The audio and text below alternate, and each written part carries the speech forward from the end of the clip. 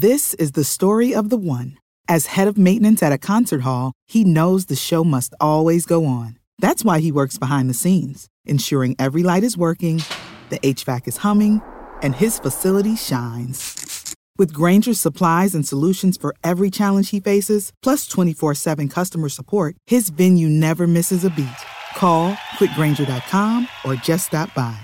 Grainger, for the ones who get it done. What's the easiest choice you can make? Window instead of middle seat? Picking a vendor who sends a great gift basket? Outsourcing business tasks you hate? What about selling with Shopify? Whether you're selling a little or a lot, Shopify helps you do your thing, however you cha-ching. Shopify is the global commerce platform that helps you sell at every stage of your business. From the launch your online shop stage to the first real-life store stage, all the way to the did we just hit a million orders stage. Shopify's there to help you grow. Whether you're selling scented soap or offering outdoor outfits, Shopify helps you sell. Wherever and whatever you're selling, Shopify's got you covered. Sign up for a $1 per month trial period at shopify.com/try. Go to shopify.com/try now to grow your business, no matter what stage you're in. Shopify.com/try.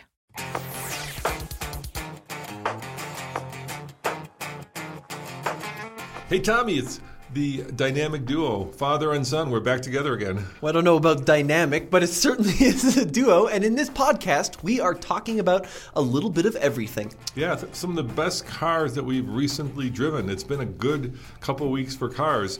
So I'm not going to tell you what they are. You're going to have to listen to the podcast. But you can already see one of them. I just came back from the new Range Rover drive. Absolutely. We're going to talk about the Range Rover. And I am even going to tell you one of the best cars I have ever driven, period. And I have driven a Reliant Robin, so that is saying something major. You almost rolled a Reliant Robin. Well, you almost rolled the Reliant Robin. I was filming. That's for all of you fans that go way back to the early days of TFL. And then, of course, I'm going to get to do a rant. Can I do a rant right away? Yeah, what is your rant about today? So I got to drive this $218,000 Range Rover. Okay, yeah, SV. That is a rant about why it's so expensive. No, it's not. It's a rant about never put white carpets in a Range Rover when you park it on black dirt. If you're not watching the podcast, the picture is me standing in front of the new Range Rover SV. With the dirt being black and my shoes being very black and the carpet being very white. I was reading the comments in the video that we put out, and everybody agreed that white carpet is a really bad idea. But now, it looks cool. Is this the autobiography? This is not the autobiography. It is not. I think it's called the Signature. It's the one that is the four-seater that has the exclusive seats in the back, and I can get that. I'm thinking that's the autobiography, It's Dad. not. I think it's SV because SV stands for special vehicle, doesn't it? It does stand for special vehicle. I will tell you because I've got the pricing right here. I brought it with me. I was not. Wow. I was prepared for this, believe it or not. All right, so just so you're curious, the SE, the twin turbo V6 with 395 horsepower. And a mild hybrid starts at $104,000. Okay. You'll never see that one. What a bargain. This one is the SV. Do you have the lineup in the? Oh, I do. It's above the autobiography. It is above the autobiography. So the autobiography is 160. The SV is 218. Yeah, Wow. Yeah, the autobiography is 161. I thought the autobiography was the top. First of all, can you explain that name? I never understood why you would name a vehicle the autobiography. I asked what the SV was. It's a special vehicle, but they didn't tell me what the autobiography stood for. So this is the top of the line, long wheelbase, $218,300. Well, I'm not done with my mini rant. Okay. Autobiography is kind of a silly name to name a trim, don't you think? An autobiography is an account of a person's life when written by that person. So that's your rant? Well, what does it have to do with the top of the line Range Rover? Or actually near top of the line now, I suppose. Well, and like I said, this model SV, and then there's something that designates it as the special back seats where you get the two back seats that have, and I don't remember that. I did the review and I don't remember exactly what it's called. I've already forgotten it. So I agree. It would be like, much smarter if this were an American car company. They'd be like the Range Rover Top Dog. Yeah. Right? Or it'd be like I me. remember that. I would remember that. Be like, let me introduce you to the new Lexus LX Memoir. Or, the Ford Falcon Fiction. Like, why are you naming the top trim after a classification of literature? Well, I was on my run this morning, and I know you guys are surprised I run, but I was on my run, and I was thinking about the new Toyota electric vehicle, which is called what? It's a serial number. It's like BZ4X. All right, There it is. You even had a think card. I did. But it's not BZ4X. It's actually BZ4XLEAWD.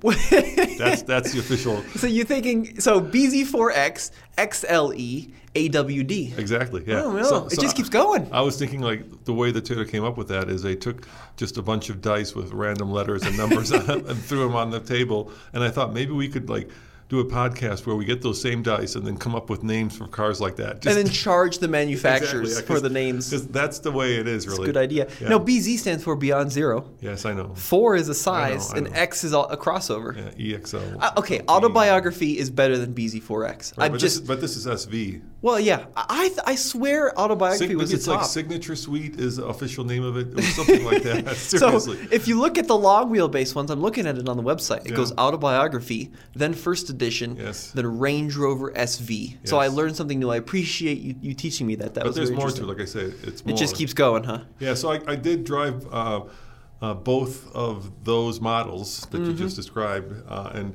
this model is just so luxurious. I mean, they've taken it to the next level, and I suppose that's because when you think about it, they're really competing with cars like the Cullinan.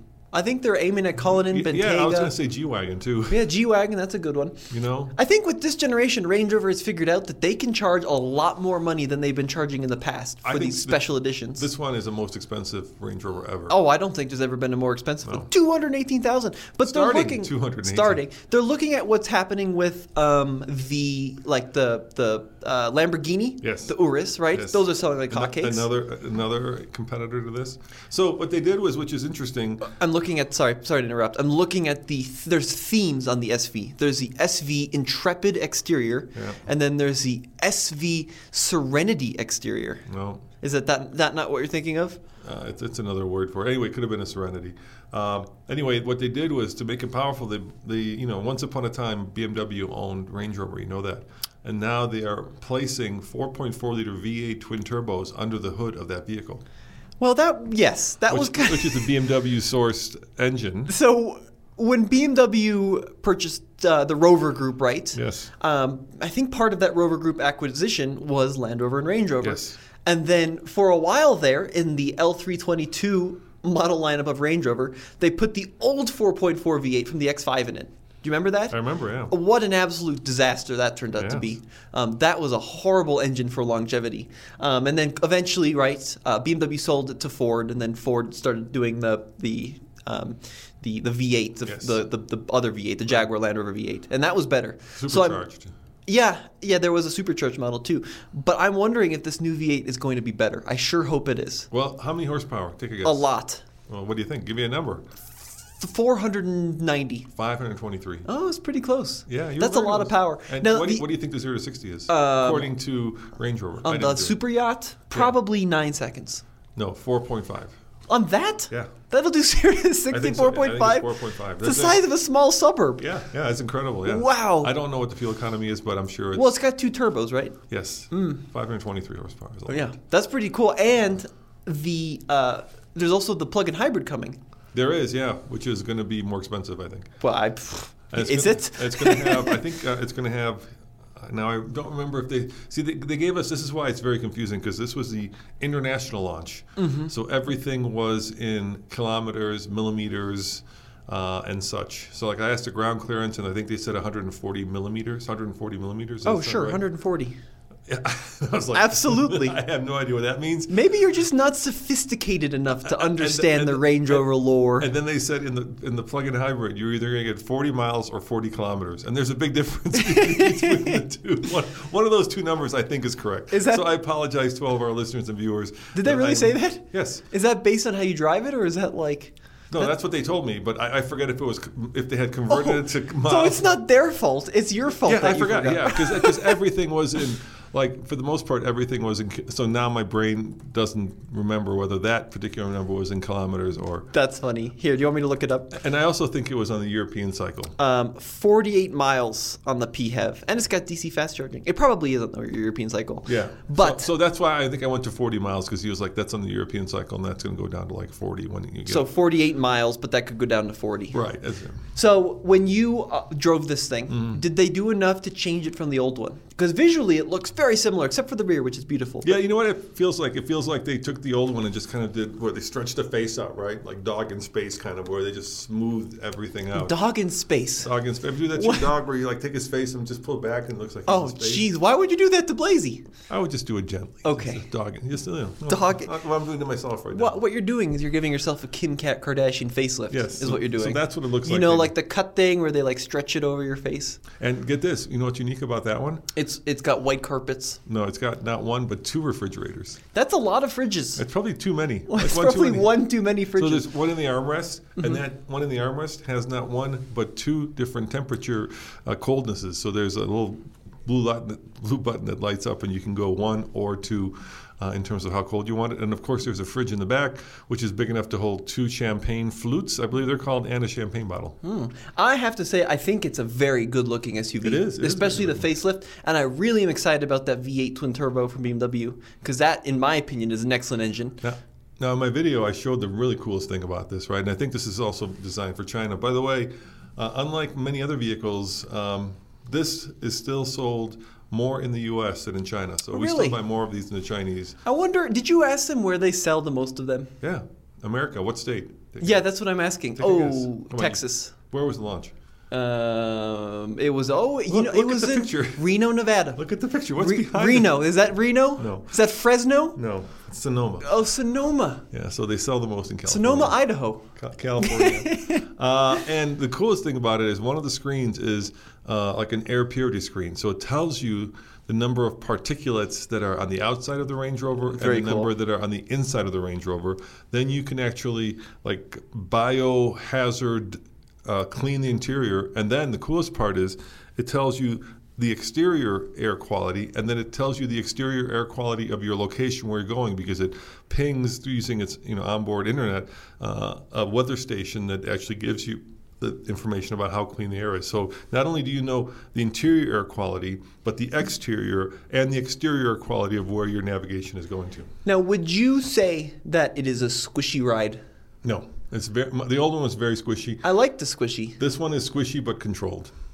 Well, that's what manufacturers say when they firm them up. It was. It's squishy. Squishy but controlled. Well, it depends. They got different drive modes, right? It's like Lance Armstrong in a lazy boy chair. It's squishy, but he's got a lot of control. That's a really weird analogy. That's a really good analogy. I thought that was brilliant. You know what the craziest thing about that is? It's got Range Rovers / Land Rovers, right? JLR. It's Jaguar Land Rover, Range Rover, which is also very confusing. But it's got their off-road cred. So you can, and this is crazy, in a $218,000 car, get a low range. And get this, a locking center and rear diff. Wow, that's so great. Yeah, you can get a locking rear diff. Not that anybody's going to take that off-road, but I did, and it was really capable. I bet. And it comes from the factory 22s, but we were rolling on 23s. Did they have you off-road on 23s, or did they put like 19s on it? Actually, it comes in 20s. You can get 22s and 23s. We off-roaded on 23s, which means you have about as much sidewall as a pregnant ant. Yes. Which is not a lot.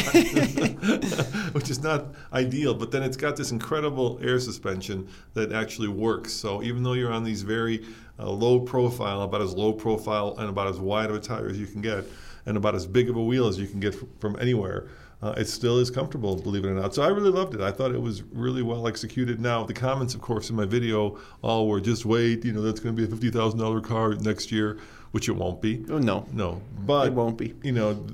As we know, JLR does not have the most stellar reputation for long-term reliability.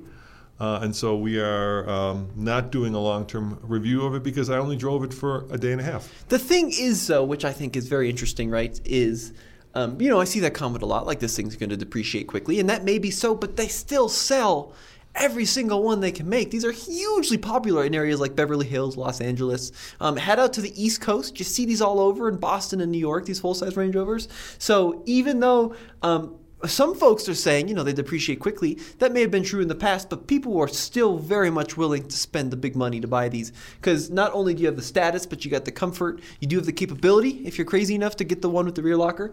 And I love it. I think it's a great looking vehicle. I liked your video. You did a good video. You know who's gunning for this? Who? The Lexus LX 600. That's a good point. They are gunning for it directly. They even have this one was a 4-seater that we're looking at, right, with those first class airplane seats in the back. And that's where really the Lexus aims to go.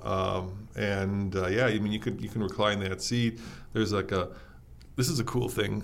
They actually have a motorized cup holder.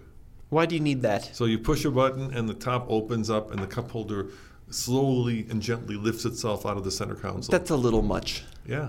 I'm not sure that's fully needed, but it's you didn't like my Lance Armstrong and Lazy Boy. No, I wasn't in love with it. Well, how would you describe the ride quality? I would describe it comfortable but athletic. I would describe it like an elephant on a Segway. Oh wait, that's way better. I totally understand that one. Thank you for elaborating there. If it was a 4-wheel, so is it? Does it Segway? I think it has 4-wheel steering too, right? It does have 4-wheel steering. Yeah. That's the thing. So big cars, SUVs are having their moment right now. For some reason, every manufacturer has decided that they need to have a big vehicle. It also tows 3,700 kilograms or 3,900 kilograms. I think it's 3,900 kilograms. Okay. So multiply that by 2.2 and you get 8,000 pounds. Yeah, it's pretty good. Yeah, so it tows a lot. So it will tow your horse trailer or your Cimarron if you happen to be of that financial class where you actually have $175,000 horse trailer with living quarters. But I suppose if you have $218,000, you might have the Cimarron.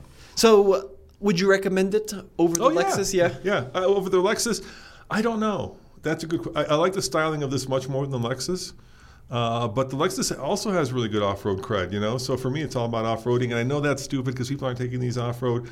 I just think there's some magic that the Range Rover has that Lexus still hasn't been able to capture.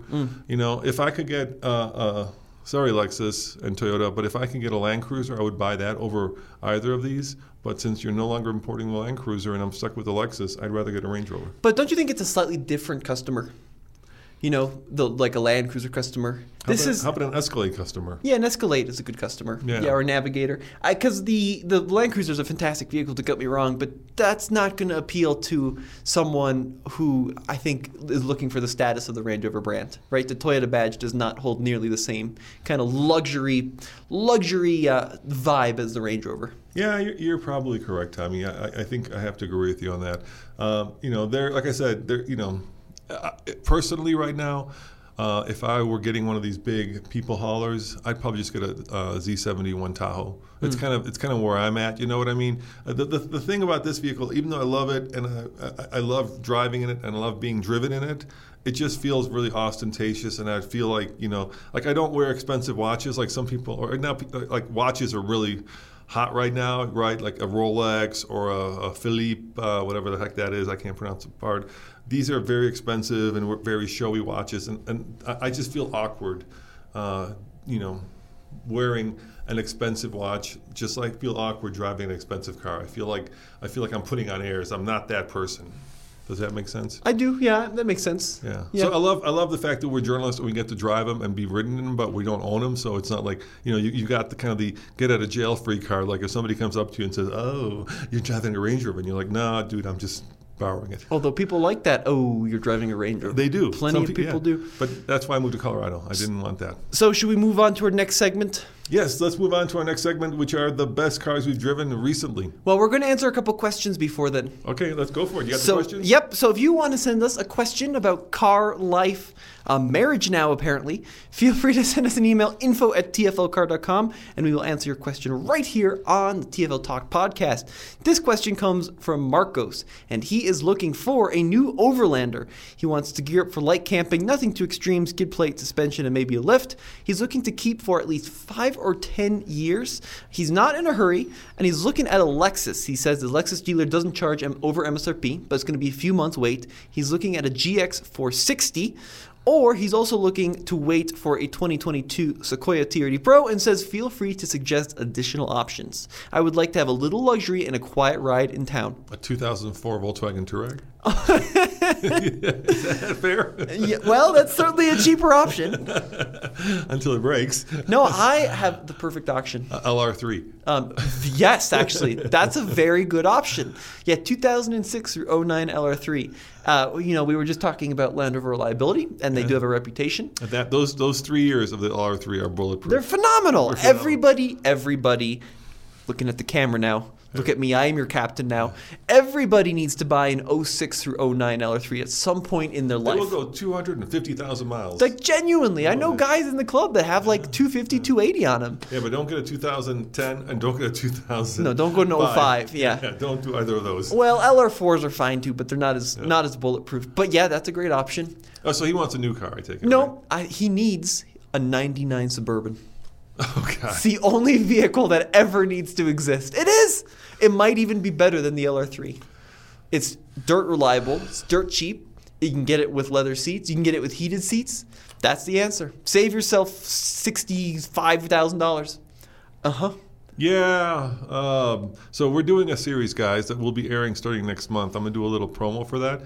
We've done the series called No Payment Needed, and we always kind of give ourselves a budget and go buy cars or trucks under a certain figure. And this time we decided to go big. Mm-hmm. So we bought 3 vehicles, which are Overlander potential, right? So we bought an Excursion, a Suburban, and an Escalade. Right. And we turned them into budget Overlanders and took them and ran the White Rim Trail with them in Moab.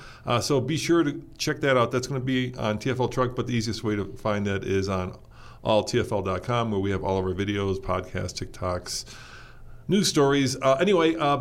So that's going to start to air in May, and there's 5 episodes. So maybe you can watch that. Maybe he'd like one of those. But if you want a new one, the problem with the new Overlander is the same problem with this, right? And that is taking any of these very expensive. Let's say that you go the budget route and you forget about the GX, but you wait a little bit and get the Sequoia, the new Sequoia, right? Which comes after, because it's going to have the same twin turbo powertrain. It's going to be basically the same underneath as the new LX, right? Yeah, or the Tundra. Yeah. So let's say you go for the budget. It's still going to be like a $60,000 vehicle. Right. Right? And that is very painful to take off-road because you will damage it. So if you have no issues in getting, pinstriping, getting rock chips, remember how dirty those cars were when we took them on the White Rim Trail? I think we took half of Moab's red dirt with us. That's true. Yeah, everything is just covered in dirt. Yes. And I have a hard time with the new car doing that. It just hurts me to completely take a new vehicle and cover it in dirt and scratches and rock chips, and you're gonna damage the wheels. That just happens. Well, what if he, instead of going like LX Sequoia, what if he goes a little bit more down market and gets like a loaded 4Runner? There we go. That's an idea. Not quite as comfy, right? Not quite as maybe modern as a Sequoia on the inside, but still you can get it with nice upholstery and some good features. Look, I would just look at like a previous generation Tahoe. Just wait, go back one gen. Or an or a GX, sorry. Yeah, or the GXs are, they become the it Overlander, and so everybody wants them, and they're really expensive. But like a previous gen Tahoe Z71 will do it. You don't think so? I don't like those newer Tahoes. The previous gen. Yeah. You want to go back 2 gens. You want to go like a square headlight. The newer Tahoes are just, they don't feel like they're as well accustomed to off-road terrain. So I was just at our local Chevy dealership buying a new truck. Uh-huh. By the time this airs, you'll know that we have bought. Drum roll. You want to tell them what we bought? Well, yeah, the ZR2 Silverado. Yeah, yeah. What do you think of it? I think it's very hearing aid beige. I'd like to discuss that color choice with you. No, it's military grade. Oh, is it? Yes. Military grade just means it's made from the cheapest stuff that it's going to cost the taxpayers the least amount of money. It's like the Desert Fox, Rommel, military, like off-road sandy color. Is that why it has a chrome 6.2-liter badge on the hood? Did Rommel appreciate a little bit of chrome on the hood of his command vehicles? So you don't like the color? I'm not. I'm not super sold on the color. Okay, fair enough. No, actually, I do like it. It's the same color as the Gladiator we had, which was phenomenal. I do love the look of it, though. I think they did a great job with the style. I like the Territory tires and the big openings on the wheel wells, and the front bumper is pretty cool, and I'm really excited about the off-road tech. So, yeah, I think it's going to be a cool truck. So, anyway, I was there. I'm talking to him about the new Yukon or Suburban or Tahoe. They can't even get them. I mean, they're pre-sold out like... Sure. 6 months. I believe it. And one of the guys was telling me a story about a customer who came in and had just spent, so the cars are like $60,000, and they had just spent like $70,000 on like the previous, like a 3-year-old one with 15,000 miles. And they wanted to upgrade to a new one. And where we buy our vehicles, Johnson's, they don't sell a boat sticker, which is why we buy their vehicles there. And so he's like, I can get you a newer one for cheaper, but this woman had just gone to a different dealership and bought a more expensive one, apparently. Wow. Yeah, used. So they're kind of unobtainium right now, but I really like the new generation of those GM SUVs. They put air suspension on them. They've actually, given them a little bit of real off-road cred, right? We took the Tahoe Z71 up Webster Pass, if you recall. Right, but that's the new one. Yeah. The old one, I'm not so sure. Yeah, so if you can get a new one, get a new one. The new one is really good. I do like the new one a lot. Yeah. The old one, like the Z71, just wasn't that special in my mind. I think they did a Z71 in the previous gen, right? And if you're curious about our new ZR2 Silverado, we've done, at this point, right now when we're recording this, we haven't done, by the time you listen to this, we've actually done 3 videos with it. And the one that I'm really looking forward to is the one where we go underneath and take it to our master mechanic, Toby, and look underneath it and see what they have done. Because really, what you're paying for are those shocks, right? Those Multimatic, bigger shocks that you get on the Colorado, but now they've scaled them up. Now, what I think you should also consider is the 4Runner, great choice. And I'd also look at, if you want a little bit of luxury and comfort, the new Jeep Grand Cherokee Trailhawk. I drove that in the short wheelbase form. It was really, really good off-road, especially with the Trailhawk trim and the Trick limited slip rear differential and the sway bar disconnect. It was really pretty phenomenal. So I definitely look into that too. From a longevity standpoint, though, if you just want to be big and comfy and last a long time, the Lexus GX is still a good option. Let me throw another one out there. Grand Wagoneer. No. Why? No. That's also in this class. No, Grand Wagoneer, I just don't like it very much. Really? I don't like the suspension setup very much for off-roading. So here's another interesting piece of reporting I can talk to you about. So I was at Johnson's, right? And they have a bunch of them, and they're having a hard time selling them because that's kind of they kind of specialize in doing a lot of fleet business, right? And a lot of people are turned off by that body-colored B and C pillar. He did not say that. That's why they're not buying them. No, that's what I said. Right. And I asked him. He said yes. A lot of people are. They don't like the B and the C pillar. Yeah, that they're body-colored. I'm telling you, the body-colored was a bold move. And then I was here at our local Boulder dealership, the Jeep dealership, and the sales manager there told me, Fowler, right? They told me that they can sell every single one of them that they can buy. Oh.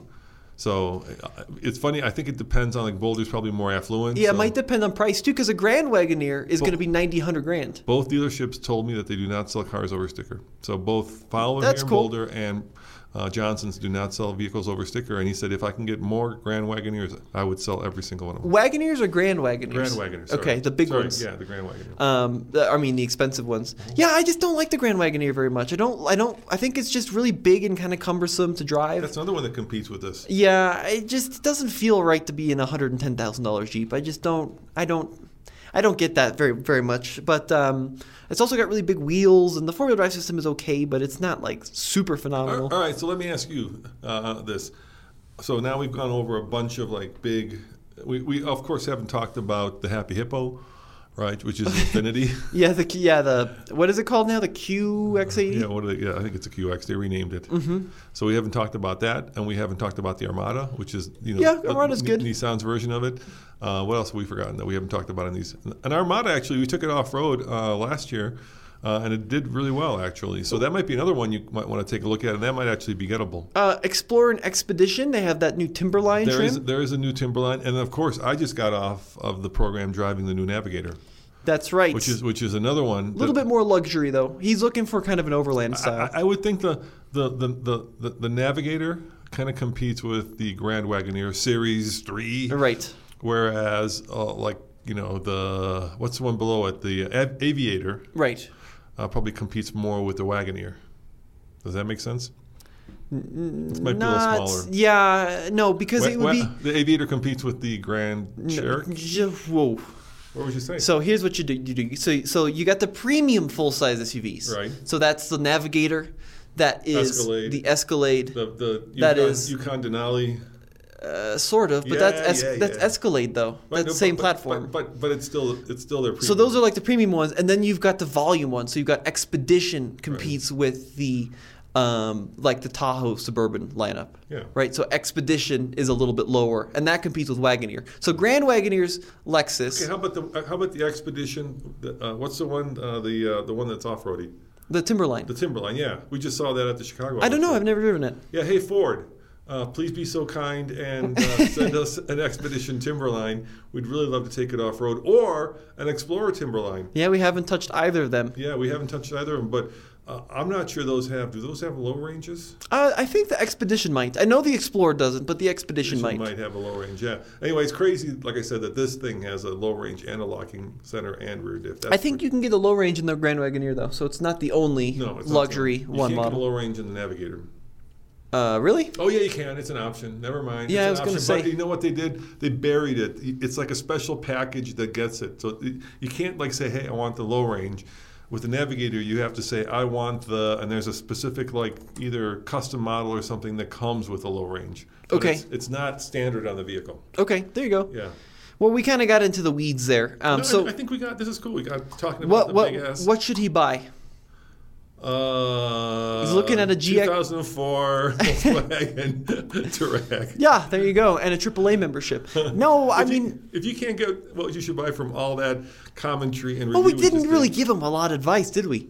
Well, what of all those vehicles? He's only buying one vehicle. What should he get? I think So here's the secret. Could I do a rant again? My other rant. Sure. So people always ask us. This isn't really a rant. It's just a fact. So people come to us and they say, "Hey, I'm looking at, let's call it an LX, or in his case, maybe a Sequoia, right?" And then they give us all these criteria. What should I buy? And really, what they want from us, which we have figured out over 12 years of doing this, is not a real answer for another vehicle. What they want us to say is, the vehicle that you've chosen is perfect for you, and basically give them, in essence, kind of professional permission to go buy that thing, or give them, a reason to go buy it. And then in the past, every time I've come up with other vehicles that they can look at, and this has been either people who've emailed us or my friends or like acquaintances, right? They always come back to the vehicle that they suggested. So they'll throw the question out. Here are some suggestions. What do you think I should buy?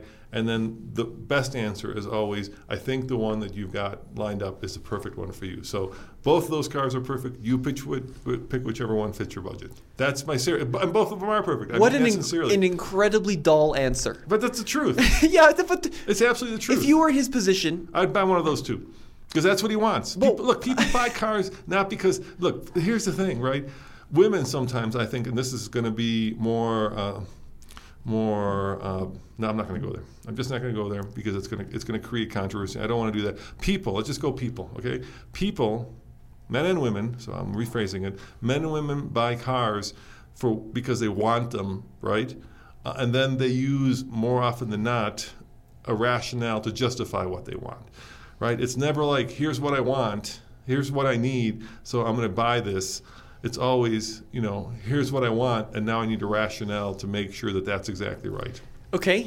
And that's people. That's not, I'm not going to, that's exactly what that is. Well, so that's the sound of everybody tuning out at this point. But okay, if you were in his position, just take Marcos out of it. If you were in his position and you wanted a new Daily Driver / Overlander, brand new. 2000. I told you my answer.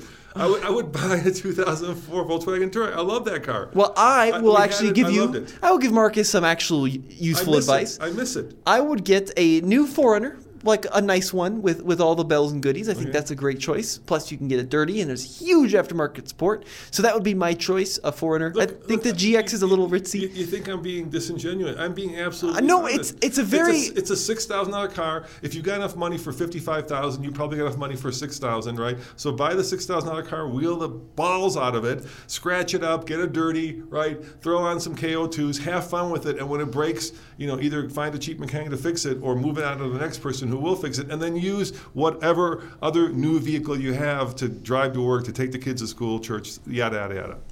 That's what I would do. Well, first of all, they're $15,000 cars in this market now. They really blew up in value. Those Touaregs are still, because they break. Oh, you want a Touareg? Yeah. Oh, that's a terrible choice. That's a horrible choice. I think you were talking LR3. No, or LR3. Same thing. LR3. Same thing. Either one. Very different thing. Well, Touareg looks like a tiny suppository compared to an LR3. Bigger, you can do 3-row, right? Yes. So that's so you want a 3-row, do the Touareg. So now it's like a 10,000. When we bought do the ours, Touareg 3-row? No, I mean do the LR3. It was like what, 7,000 and a half when we bought it. Now it's probably like, you're right, 10 to the Land Rover. Yeah. All right, so now I'm going to give you the real advice. I definitely would look at either the new 4Runner or the new Grand Cherokee if you're looking for a new with a warranty. I think both of those are very rugged and very capable. The GX is a great choice, but especially when they're new, they're expensive and hard to modify comparatively to like a 4Runner. So that is where I am going with that. So the problem with the Touareg is it's a 2-row, right? And you want the 3-row.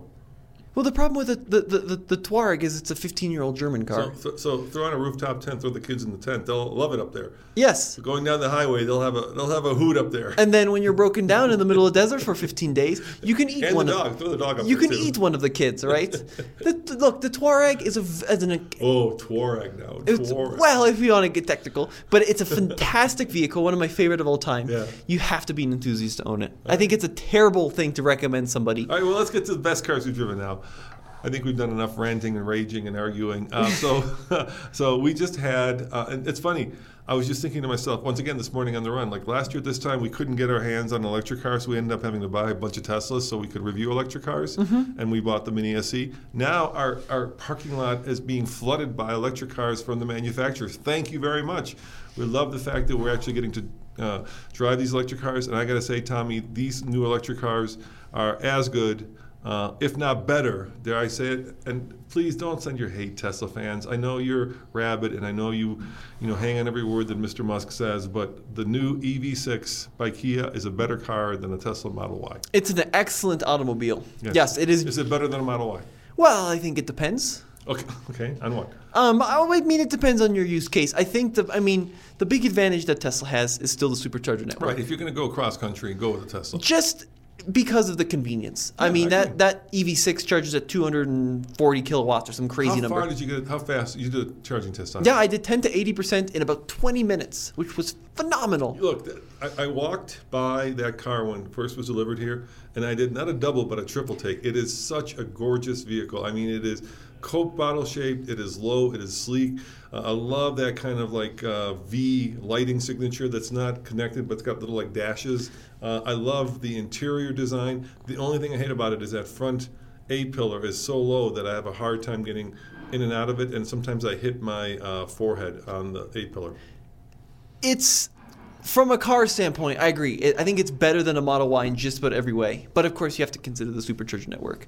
But because I don't do a lot of EV road trips, because I just don't do a lot of road trips in general, I would get the Kia all day long. It's got some of the best looks on the market. It's got an incredible interior, really very easy to use overall.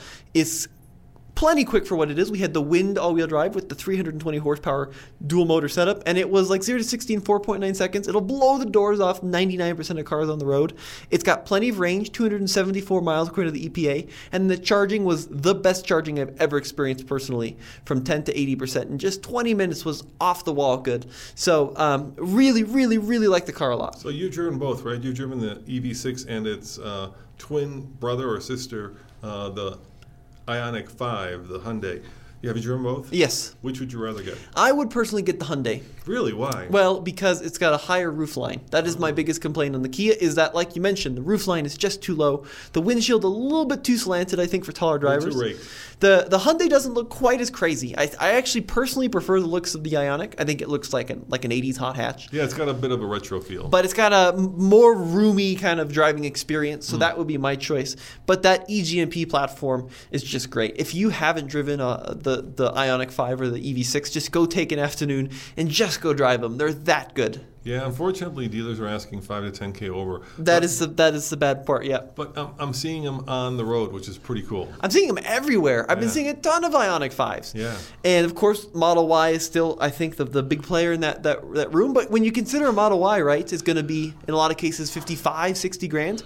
The Hyundai starts like, what, 40 or something? So way cheaper, and you get a lot of the same goodies for a lot less money. All right, well, is it my turn to do a rant now? We've done like 3 rants. No, that was just commentary. I'll do a rant. Well, you've done 3 of them. No. You did the rant about the Marcus guy. You did the rant about the white carpet. This really that was not a rant. That was just, come on. Who's going to It was a white carpet? I don't know. Who's going to disagree with Barry the white Manilow. carpet? Barry Manilow probably enjoys the white carpet. Oh, that is an older reference than me, Tommy. that reference is as old as you. He was around when you were a kid. He's still around. So I was going to do this video, but maybe we'll still do it. And it's a truck video, right? But recently there came some during Tesla's Gigafactory or whatever it was, Texas Factory Day, right? They unveiled the latest version of the Cybertruck, and it has not aged well. I'm sorry, all you Tesla fans. I'm looking at the camera. If you're listening, that truck is butt ugly, Tommy. It is just butt ugly, and it's gotten worse over time. Now that they've actually had to put like real bumpers on it and real tires and real wheels and rear I keep saying rear, but real side mirrors. It's just it's like they built it when we thought, you know what happened? This is what I think happened. They built it when like the dystopian future was cool, like when it was like a Mad Max future, when you'd be like on the front of a truck, playing guitar with like flames shooting out the back, right? That's the kind of the mentality that was built for, right? And when they unveiled it, of course, they took that ball and smashed into the window, and they said that it's going to be bulletproof and yada yada yada. So they built this very like dystopian future. And then, of course, the Russians invaded Ukraine, and we all got to see what that future could really look like. And people were like, you know what? It's not that cool. It kind of sucks to live in a world where you have to have a car that's bulletproof, because chances are that's not going to be a lot of fun, and a lot of innocent people are going to, die, and a lot of innocent children are going to die. So I think they really like missed the boat on the design language of that truck, and now it just reminds me of the horrors of war instead of the coolness of the dystopian future. That is way too much analysis. Well, that's where I'm at with it. Way too much analysis. Plus, it's like that cut line above the bumper. You know what happened? You know what happened? 3 years ago, Tell me. they launched a vehicle that looked like a tent parked on top of a table. And 3 years later, it still looks like a tent parked on top of a table. Do you have a picture of it? Are you looking at it? I've seen it. No, bring up the latest pictures. You'll see what I mean. I know. It looks like a tent parked up on a table, but now it has mirrors. It's the same truck. It's just, it was hideous when they launched it. It's even more hideous now. No, it's just a terrible design. It's just, it's just like, it's just... I mean, I don't think... I appreciate your very... Orwellian analysis of the design language. But it looked like poo when it launched. It still looks like poo. So I don't know what people lost their poo when the thing was unveiled. The Tesla fanboys lost their poo. I think most people that have eyes realize that this thing is horrible. Well, I think also what happened is since then, of course, Chevy's unveiled the Silverado. They've unveiled the electric Silverado. No, it just looks bad to begin with. Ford unveiled the Lightning. You've got the Hummer EV, and all those vehicles look kind of like elegant and normal, whereas this thing now looks like like you said, it's just a giant wedge of metal cheese going down the road. It's a doorstop. Yeah, it's like you take that laptop, make it into a wedge, and drive it down the road. But the thing is, it's always looked like a doorstop. It's not like it's gotten more doorstop-ish. Now it just looks like a doorstop with mirrors. It's horrible. I really don't like the design of it. I never liked the design of it. Yeah, I'm going old man on you now. I'm going all grumpy. You're doing the rant. Well, it's horrible. Have you Here's what I think. Boy, this is. We're going to get emails after this. Here's what I think is a problem, right? Like, you know what they say about recessions? Like, by the time you figure out you're in a recession, you've been in one for like 6 months. Yeah. I think Tesla's actually in trouble because new product is a lifeblood of any car company, right? You have to have new product. And we saw what happened when Nissan decided to mortgage the future for the present under Carlos Ghosn, right? They lost market share and they really hurt themselves. And Tesla has had no new product now. I mean, I remember when I was at like the 2010 Detroit Auto Show, and they had unveiled the Model X. So the Model S and the Model X are basically the same vehicle for the last 10 years.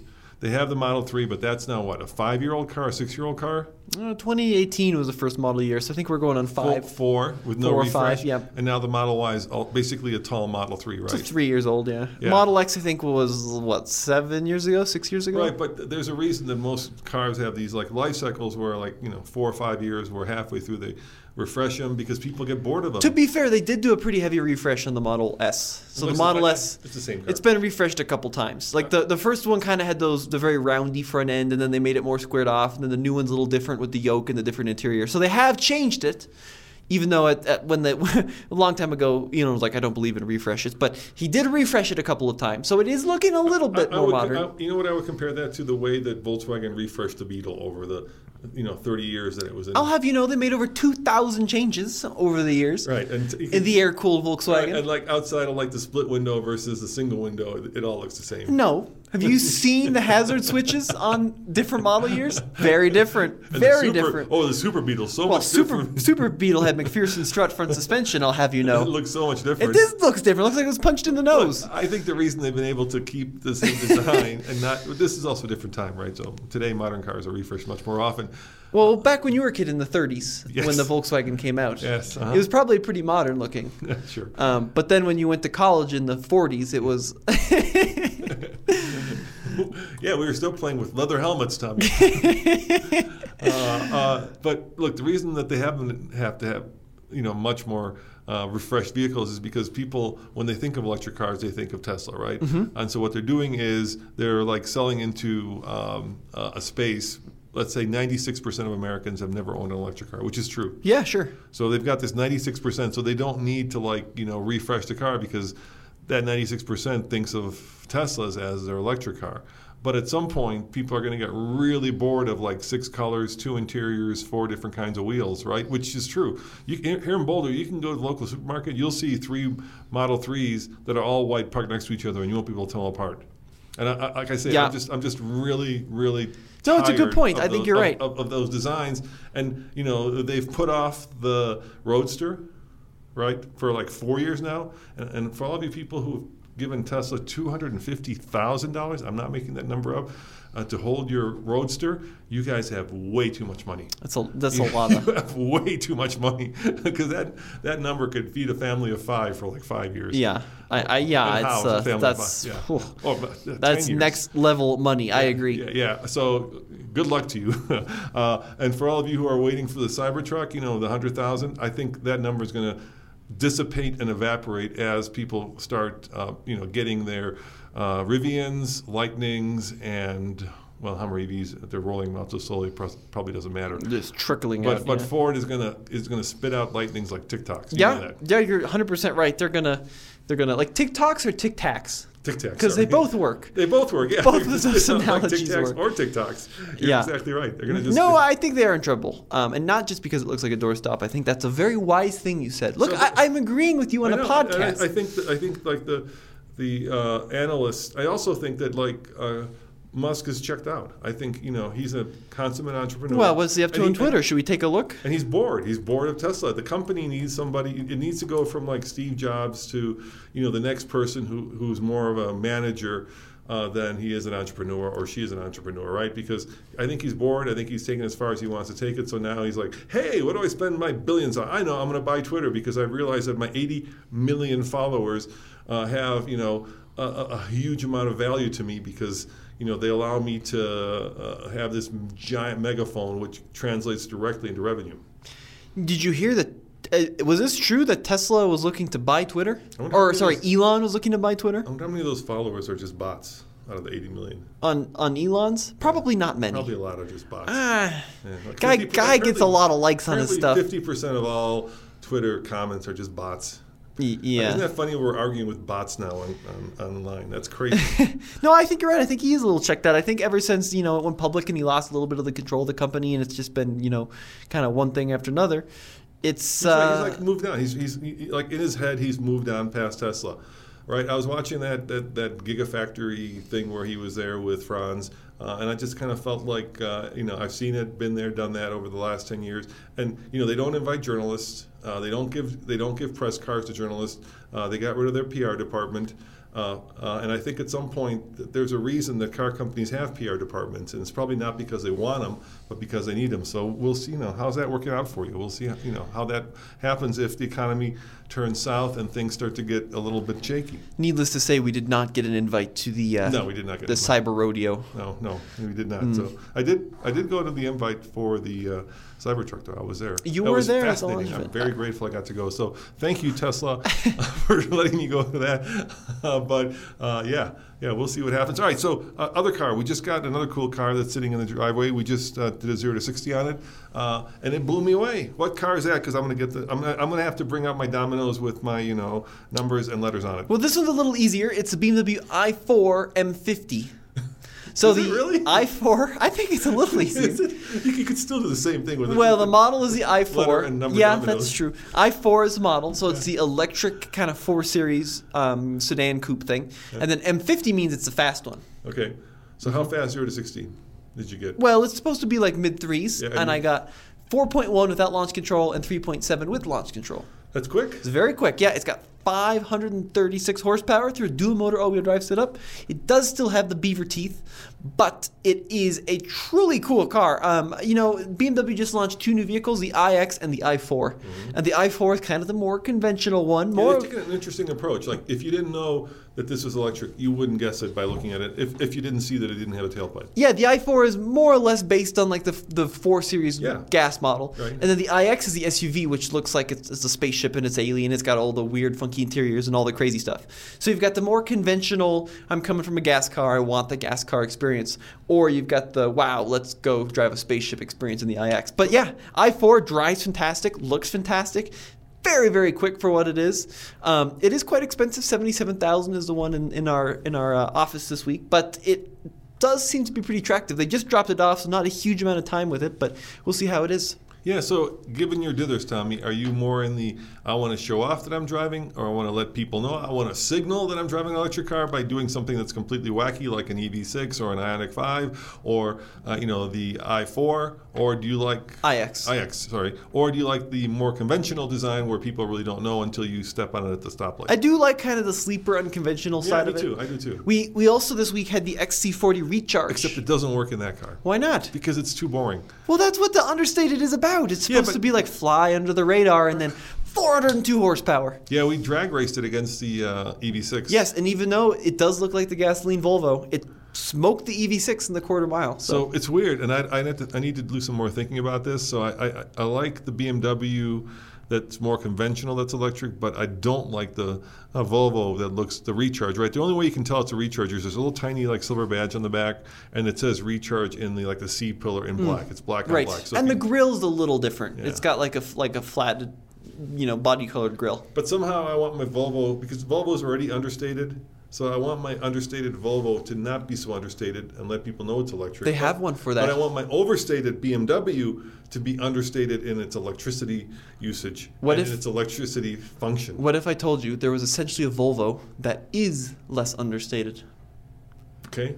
Same exact car, more Polestar. performance. Polestar 2. Yeah, Polestar. Yeah, there you go. There's your answer. So they kind of have a little bit of both going on as well. I love choice. Yeah, it's a great good. way to make people happy. Yeah, but the Volvo was a very fun car this week too. Not quite as, like you mentioned, as nuts as the EV6. It's got a more conventional kind of interior design and exterior design. No key. It has a key. No buttons though to push to get it going. No on button. No starting button. No start button. Like just a Tesla, get in. just I get love in. that. Yeah. That was great. And not quite as impressive on the charging or the range as the EV6, but still a great car. And it really goes like stink. 486 pound-feet of torque in an XC40, which is like a small, squared-off crossover, was really great. Yeah, I agree. I think I was surprised that actually, I'm not going to give away, we did a drag race with the Mini SE versus... Well, since it smoked it in the quarter mile, so I think I kind of gave it away. Maybe the Mini SE came and smoked it. Well, that video is going to be up on It's already up YouTube by the time you listen to this, so you can just go watch it. You can go watch it, yeah. Once again, alltfl.com. Yeah, but really like the car. And I think that it's a little expensive, 223 miles of range for $60,000.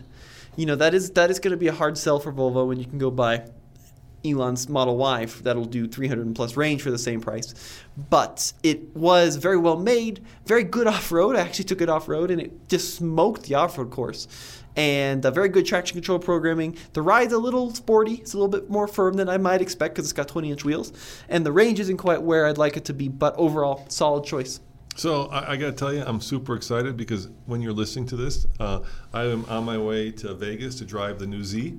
Z? Yeah, I'm going to get to drive the new Z. How cool is that? So we're going to have hopefully a both on-road and a track review of that. And an off-road. I'm not going to take the Z off-road. So I won't be taking it off-road. And I'm going to go drive the new C-Class. Oh, sweet. Yeah, how about you? What are you driving? I am driving the Kia Sportage. The new one. Sportage, yes. Yeah. So that's going to be cool. We've got the i4 at the office. We've got the new CX-30 Mazda coming in as well.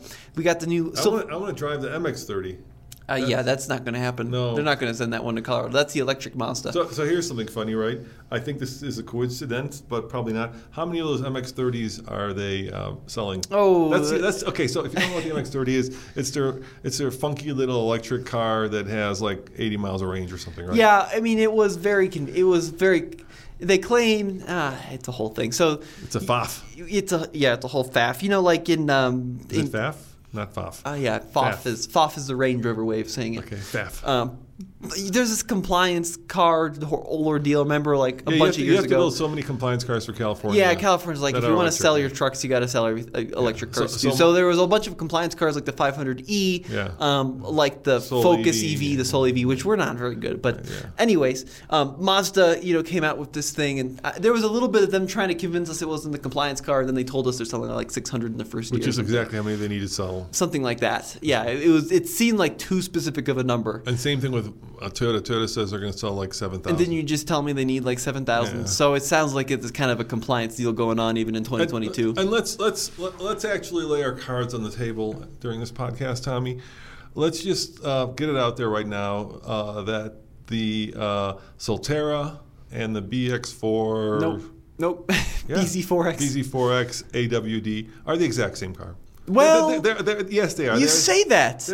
No, I'm not buying the manufacturer PR that these are different cars. They're different too. They're just the same car, different badge. So one has shiny cladding, one has plastic flat cladding. And the same thing, I'm going to go out there, same thing with the Toyota 86 and the VRZ. Same car, just the same car. If you want to, wherever you can get a better deal or whatever badge you like better or whatever color you like better, just buy it from that manufacturer. They're the same car. What if I told you the Toyota and the Subaru in the electric crossover has one major difference between them? Okay, I'm curious. Like beyond just cladding. All right, you've got what is that? Significant difference. Okay, you got me. Groundbreaking difference. All right, X mode. No, they both have X mode. No, one. Toyota has X mode now. Yeah, Toyota has X mode. It's the same car. No, it is not. What? Because you can get the Toyota in. More ugly cladding on the side. Front wheel drive. So you cannot get a front wheel drive Solterra. So but you can buy a front wheel drive Toyota. I did some research. Yes. Believe this, I did some research. That is the first time ever. No, I do a lot of research. I was always curious why Polestar went with, and you told me this, but because we were related, I didn't believe you, so now I do, and I was wrong, so I apologize. So yeah. I'll tell you what I was wrong about. So I was like, doing my rant about why isn't the Polestar two-wheel drive, rear-wheel drive, and why isn't the Toyota two-wheel drive, rear-wheel drive, right? Mm-hmm. Because the thinking is you can get better car control, more fun driving experience when the rear wheels push the car and the front wheels steer the car versus having the front wheels do both. Yeah. So you told me the reason. What's the reason? You talked to an engineer, and I did some research, and you were absolutely right. It was Hyundai. Yeah, the Hyundai engineers were telling me that the reason that they put front-wheel drive on the Niro, the Kona, and then also the Niro, right, is because on regenerative braking, because the mass shifts to the front, you can get more regen out of a front-wheel drive than in a rear-wheel drive. Thus, you get more range. Well, yes, more potential range. Yeah. And did you talk to somebody? I know I Googled it and I looked it up, and it's exactly right. That's interesting. Yeah, but they say that, but then like the EQS Mercedes sedan can do like 200 plus kilowatts on regen. Like it's a huge amount. So I do think there is some truth in that where there is a benefit, but it's probably not that big. All right, it sounds like next door they're starting to do some construction. So I think it's our turn to call it a day. Thank you guys once again. I appreciate that you take your time and listen to us. We're really grateful for all of you out there. And hopefully, Tommy, this time when you're listening to this, I'll be behind the wheel of the new Z. I am so excited for that. I can't tell you how excited I am. I'm a big Z. I've had 3 Zs. I'm super excited to drive the Z. 3? Yeah, well, my dad had one. Oh, and then you had 2. 2, yeah. Well, we'll be sure to update you on the next episode of TFL Talkin' Cars. Yep, and check out alltfl.com, and that way, I just was reading the comment, and somebody was saying we've got too many videos on too many channels, and we really went out of our way to try to make it fun and informational. So, you know what we're trying to do is... Here's what we're trying to do. We're trying to basically do an automotive video magazine, right? With like front of the book and back of the book and main stories and like sidebars, all that on a weekly basis. And it's hard because if you get a magazine and you saw all those stories in video format, you'd feel overwhelmed. But hopefully with alltfl.com, you'll appreciate this variety of different videos and stories and TikToks and podcasts that we have, so you can choose exactly what you want. I just want to give people as much choice as possible. Well, we'll see you in the next episode. See you next time. Ciao. This is the story of the one. As head of maintenance at a concert hall, he knows the show must always go on. That's why he works behind the scenes, ensuring every light is working, the HVAC is humming, and his facility shines. With Grainger's supplies and solutions for every challenge he faces, plus 24/7 customer support, his venue never misses a beat. Call quickgrainger.com or just stop by. Grainger, for the ones who get it done. When you need mealtime inspiration, it's worth shopping Kroger, where you'll find over 30,000 mouth-watering choices that excite your inner foodie. And no matter what tasty choice you make, you'll enjoy our everyday low prices, plus extra ways to save, like digital coupons worth over $600 each week. You can also save up to $1 off per gallon at the pump with fuel points. More savings and more inspiring flavors make shopping Kroger worth it every time. Kroger, fresh for everyone. Fuel restrictions apply.